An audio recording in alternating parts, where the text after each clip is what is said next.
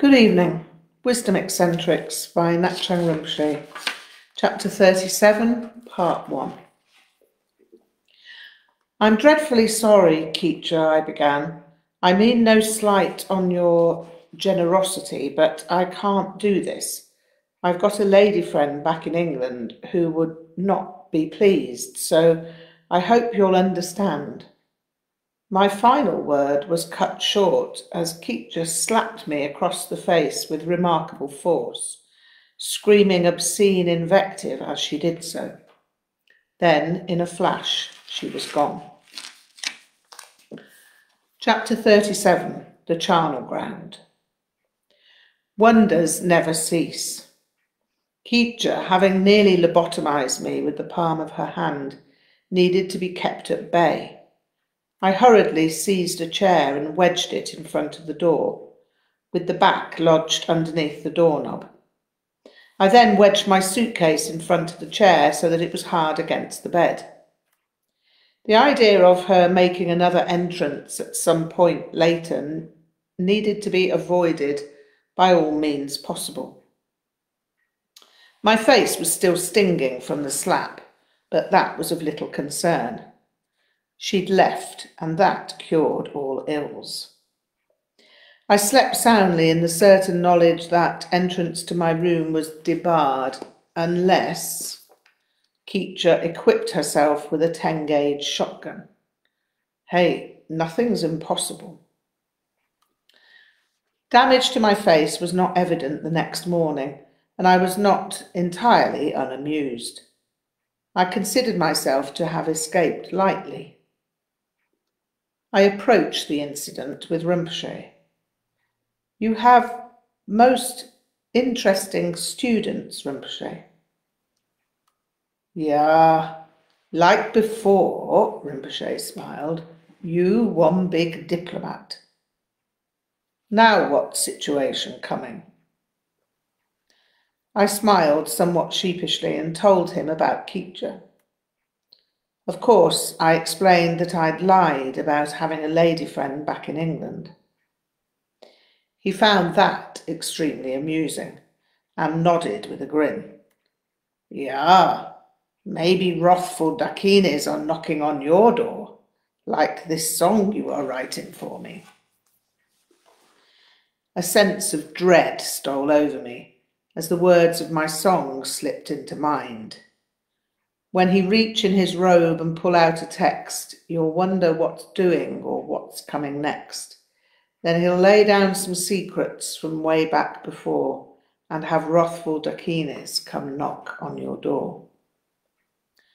Had Rinpoche sent that termagant to pay me a nocturnal visit?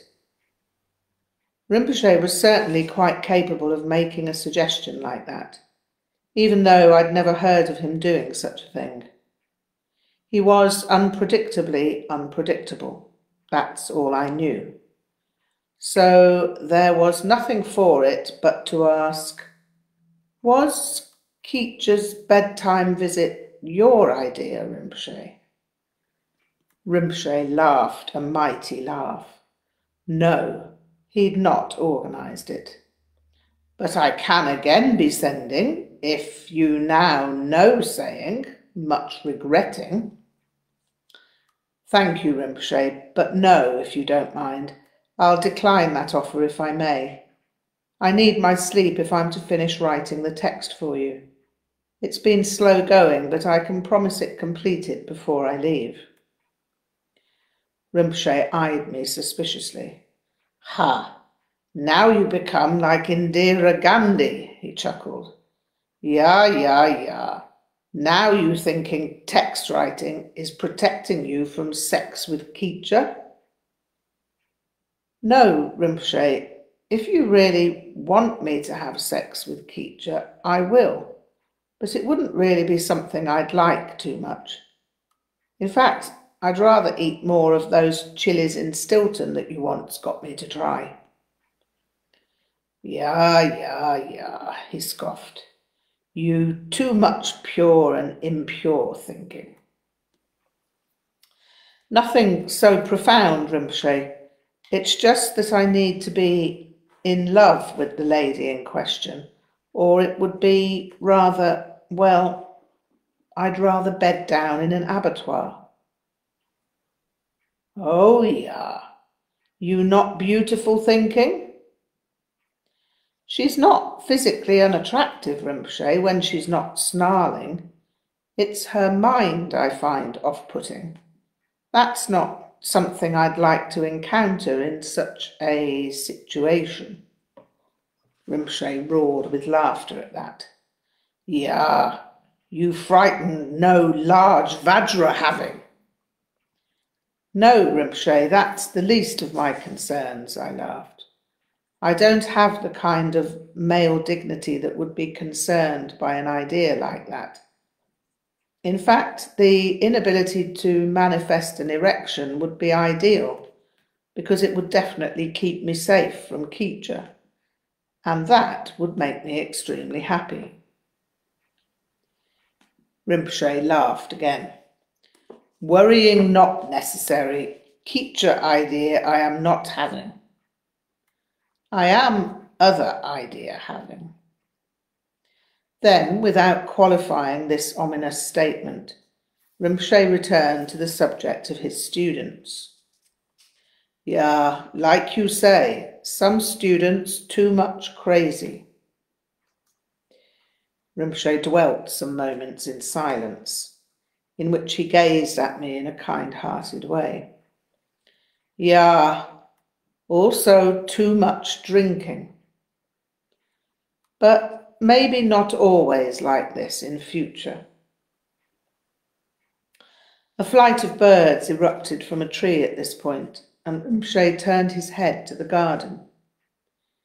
He smiled as he watched them spiral off into the heart of the sky and head south.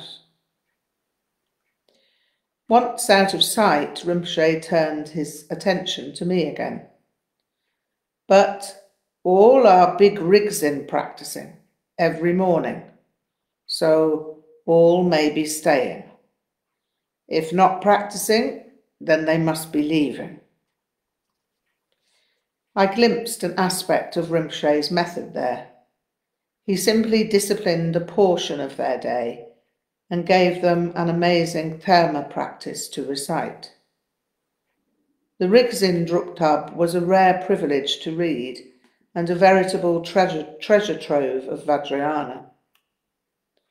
Anyone who studied that text would come to know core Vajrayana inside out. I could see somehow how it would work. These interesting students could be transformed, not by forcing them into another form of behaviour, but by cramming 2.5 hours of every day with the condensed efflorescence of Vajrayana. It turned out, in short order, that Rinpoche did have other ideas for me. That night I was invited to move to the main house. Genevieve and Eduard had been informed of the events of the previous night, and they'd been happy to accommodate me in their house. I was to sleep in the daughter's room, as she was away at university and the room was unused. Genevieve and Eduard talked with me about how difficult it was to have some of the more outlandish of Rinpoche's students staying there. They weren't exactly complaining, but they obviously wanted to sound me out. What do you think happens with them, they asked, and why do you think he accepts people like this as students? You know, I sighed, I've often thought about that. I can't pretend to answer your question as if I really knew what it all meant. All I can do is tell you how it seems to me. Genevieve and Eduard assured me that they wouldn't presume to understand my answer as being authoritative, and so I supplied them with my dubious conjecture. Who would take them on if he didn't? That's my main conclusion. It also seems to me that they could be viewed as being something like the 84 Mahasiddhas before they became the 84 Mahasiddhas. I mean, it's no good reading about the thief, prostitute, liar, lazy man and moron who became Mahasiddhas and not expecting Chimi Rigzin Rinpoche to be able to work the same wonders with people.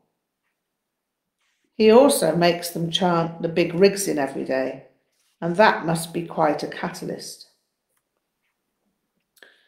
Geneviève and Edouard grinned at that idea, and Geneviève said, "That is a very good way to see it, and I hope it will be so." When Geneviève said that, I felt a little peculiar. Maybe fraudulent would be a better word, because that had certainly not been in my mind when Kitja came a knocking on my door. How could I suggest that these people were all primed to be Mahasiddhas when I'd retreated from Kitja as if she was some kind of Leviathan who'd wriggled up from the depths of outer darkness? Why hadn't I seen her as a wrathful Dakini? And as I hadn't, why was I telling Geneviève and Edouard this bunch of mealy-mouthed, parboiled drivel? I loved the tantric stories, but was obviously shy about the possibility of recognizing that I might have found myself within such a story. Would cavorting with Kitja have shown me the nature of mind in some irredeemable manner? I decided I was a dilettante and goddamn tomyor to boot. I knew, even with these recriminations, I was not going to say, "Hey Kitja, honey, just allow me one more chance to get along with you." No, I knew I wasn't going to do that. Goddamn hypocrite. I could only excuse myself on the basis that I was trying to give them a more positive outlook. I decided to change tack. Anyhow, as I said before, they all practice the big Rigzin for 2.5 hours every morning, and so whatever else it is that they do that. That is one hell of a lot of chanting, and to get through it in that time would be quite a challenge. I think they all have an effect on each other too, and I have the feeling that they'll all become less crazy over time. Rinpoche accepts them and works with them as they are, without judgment, and maybe they've never known that before. Geneviève and Edouard nodded. Yes, that makes sense. It should have been obvious in some way that Rinpoche must be working with them to a good result, but it is difficult for others. We are not complaining, but you must know what it is like. Rinpoche told us about the other night. It was a little shocking. I laughed at that. Yes, I guess it was, but I have no complaints. I escaped with my maidenhood intact. They laughed at that, and it eased the tension considerably. This did not make you angry? No, I grinned. It was just rather surprising, that's all.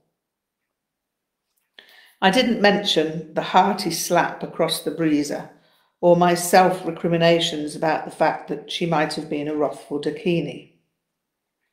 I don't make a habit of being upset by things that have no lasting effect, and even then, I've never gone in for being angry. My father had problems with anger, and so I'm kind of antithetical to it. You know, there's another thing about Rinpoche's teaching environment that occurs to me.